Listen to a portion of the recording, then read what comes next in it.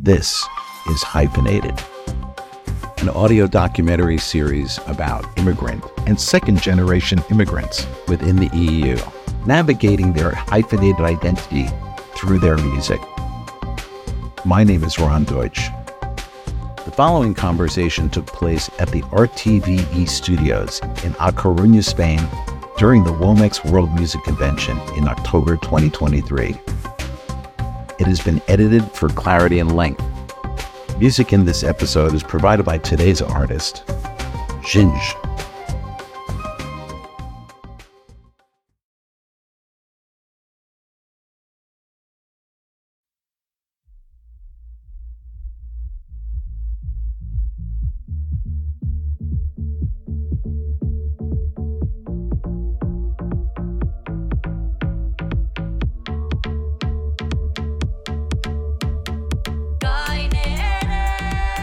So my name is Sevana Chakrian. I'm born and raised in Paris, France. Lived 9 years in Armenia. I'm Armenian and French. My parents are ethnically Armenian, but my mom is born in Iran. My dad is born in Lebanon.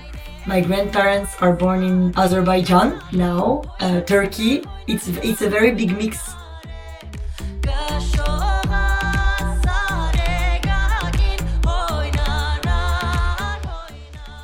Yes, Gornem. My name is Gor Tadavosyan. I was born in Armenia, in Vanadzor. Since I was a child, I knew I was going to be a musician one day.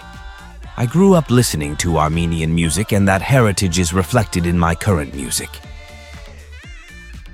I like to think that as Armenians, we are part of the same fruit, like a pomegranate, but all the little grains, they're around the world. Even if God is born in Armenia, he's a descendant of genocide survivors as well, who came from the Ottoman Empire, and then they migrated the survivors to Greece and then Armenia. This theme of over-adapting from one empire to another, from one republic to another, from one war to another, we always adapt, constantly adapt. And musicians write about these things.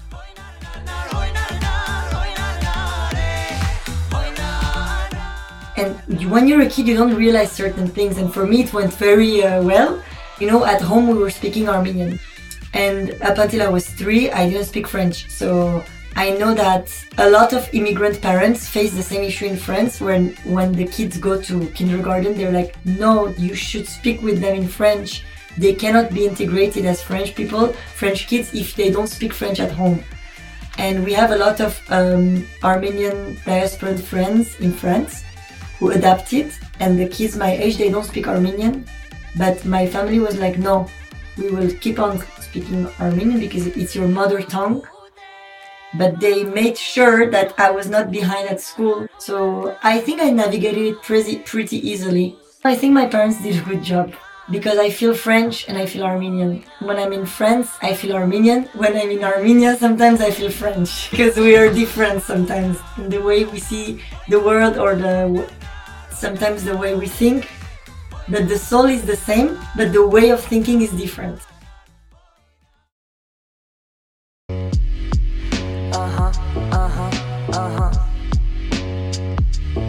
C'est comme ça. Okay, hey. It really depends on the person you have in front of you, but sometimes people don't accept you. They were asking, why do you speak Armenian? Why do you speak Armenian with your parents? Why do you speak Armenian with your sister? But for us, language was very important. And with language comes the opening to the music as well. Armenian folk music is tied to life. And there are 3 themes that are very common. It's the themes of love, of course, the themes of nature, and exile. And this is linked to our history. So I went to Sorbonne to do musicology. I was in the very classical, but I've never been a classical person. For me, it was more playing with people, improvising. And then my friends and I started playing more folk. When I graduated, I was working at the Philharmonie of Paris, but I felt like I'm in a square. And then that summer I volunteered in Armenia in a music festival, and it was the exact opposite of not square, no structure at all. So it's another extreme, but that's what I needed. So then I moved to Armenia. Like, you know, when you grew up in the diaspora, you have this idealized image of what Armenia is. You put the poster of the Mount Ararat, which is a symbol of Armenia. But no, it's a real place with people, and it's not an idealized place. First, I was developing a music education curriculum program for village schools there. So that's what was my first activity. So I went a lot into the field, villages, worked with the Ministry of Education. But then, of course, I got to meet the musicians. Then other proposition came like this. And when the war happened, I was already there. And I said, no, I'm going to stay. And that's how also I met Gor, you know. I mean, we started working together.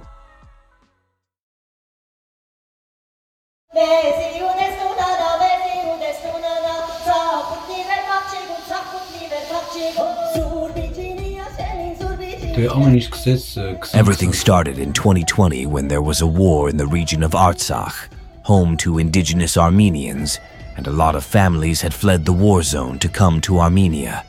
It was a very difficult period for us all. At that moment, everyone stood up to defend the border. All the men were volunteering to go to the war front, and I did as well. But because I was in the army choir, we weren't the priority to go to war because we're not used to being on the front lines.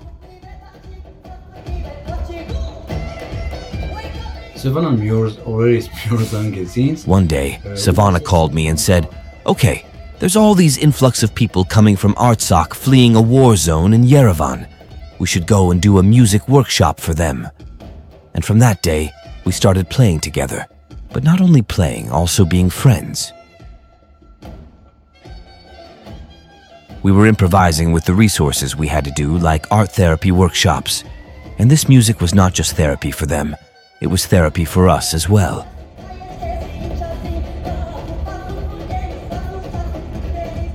My mom wanted me to go back.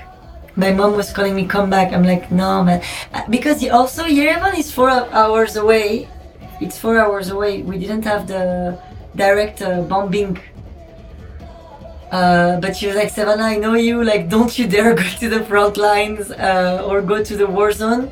But no, we were working mainly with the families. But it was very impressive because all the country was mobilized to help in any way they can. So when I say on stage or weapons or music, actually directly I have a story that connects me to Gor, because Gor said that he went to volunteer in war, and 2 times actually we were doing workshops, and then we were in a music school doing workshop, and then I'm like, where's Gor? And they're like, he left and he's going to volunteer for war. Twice he did this. Twice. Yes. And he didn't say bye to me, and I was like, are you crazy? What's happening? And at some point I know him. I was like, okay, do whatever you want to do. With us, do what you want to do. If you want to do it, go to the war, go to the war. But honestly, I think you would be more useful playing music for the kids than like holding a gun and trying to shoot, because that's not you. Yeah, your weapon actually is music. Like, that's what we do. And especially with these kids who are away from their fathers, from their brothers, because all the men are doing war. We also need to have male figures to visit them. And I think God was very important. It was very important that he was there. And I just said like this, like, I tried to be very detached, like, yeah, I think you'd be better. But I think you also realized, he realized that yes, it would be better that he plays music. We are like family. Yeah, we're like family. We are trying to do the best we can do for our country and for our community. We are musicians. I like to talk about my country. I like to bring people to dance together under the beats of my country. There are a lot of points we have in common, but also for us, it was important to blend it with the contemporary genres we grew up with as well, and also make sure that we can transmit the folk music from our ancestral culture to the younger generation by making it relatable to them, give it a new breath, and make it current. That's how we can pass it on to future generations. And we always talk, what is our sound? We're always searching for our sound. Is it more techno? Is it more rock? It's an everyday, like, the more we play, It's everything. It's everything. But one thing we know, the common thing is that the Armenian component, through the singing or through the zurna, the flute, through the percussions, through the melodies, there will be our common ground, which is Armenian folk.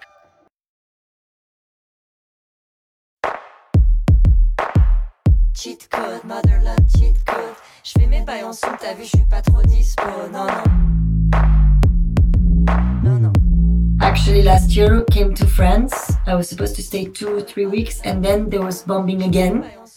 And after everything we went through with Gor, I was like, I don't want to go back, because I know if we go back, we're gonna get into this world again. And it took a really big toll on our mental health as well. We had a very chaotic life, and I didn't want to. I started therapy after, and I didn't want to go back again in that. And my therapist is from Armenia, and I was talking to her about this. And I said, I feel a little guilty that I don't want to come to Armenia now. And she was like, well, it makes sense that maybe if you're trying to find inner peace, you should stay for now in a country where there is peace also. So I felt like I needed to take a little distance. For me now, being in France, I think it's important to have distance so I can be even stronger to find a better way to help or to be present for my country.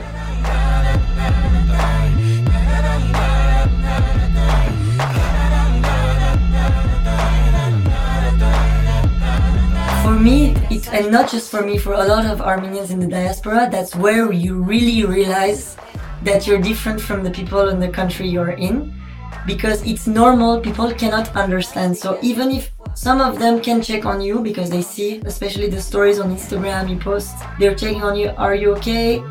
It really brought us Armenians from the diaspora closer because we're living the same schizophrenic thing.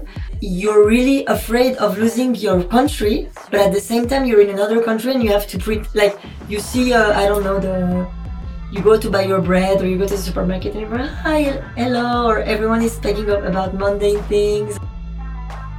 But the situation we are in, we feel so helpless that we are a small country between two countries who want to unite. We were talking the other day and I told the guys, I'm like, you imagine if there was no genocide, we wouldn't exist. Because we all exist because of this. Our parents wouldn't have been this and there and there, and they wouldn't have met for, it's destiny kind of. So, Gors always says,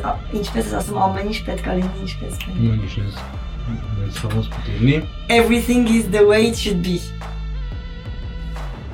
We come from a very small corner of the world, but when we play music from the soul, it can touch everyone from the US to Japan to Senegal. Also, as musicians, our goal is also to create bridges with the world, with other musicians, to bring a piece of our land somewhere, and also to absorb what's there, meet other musicians, meet the audience, and become inspired from the world to also bring fresh air to our culture. And the music is helping.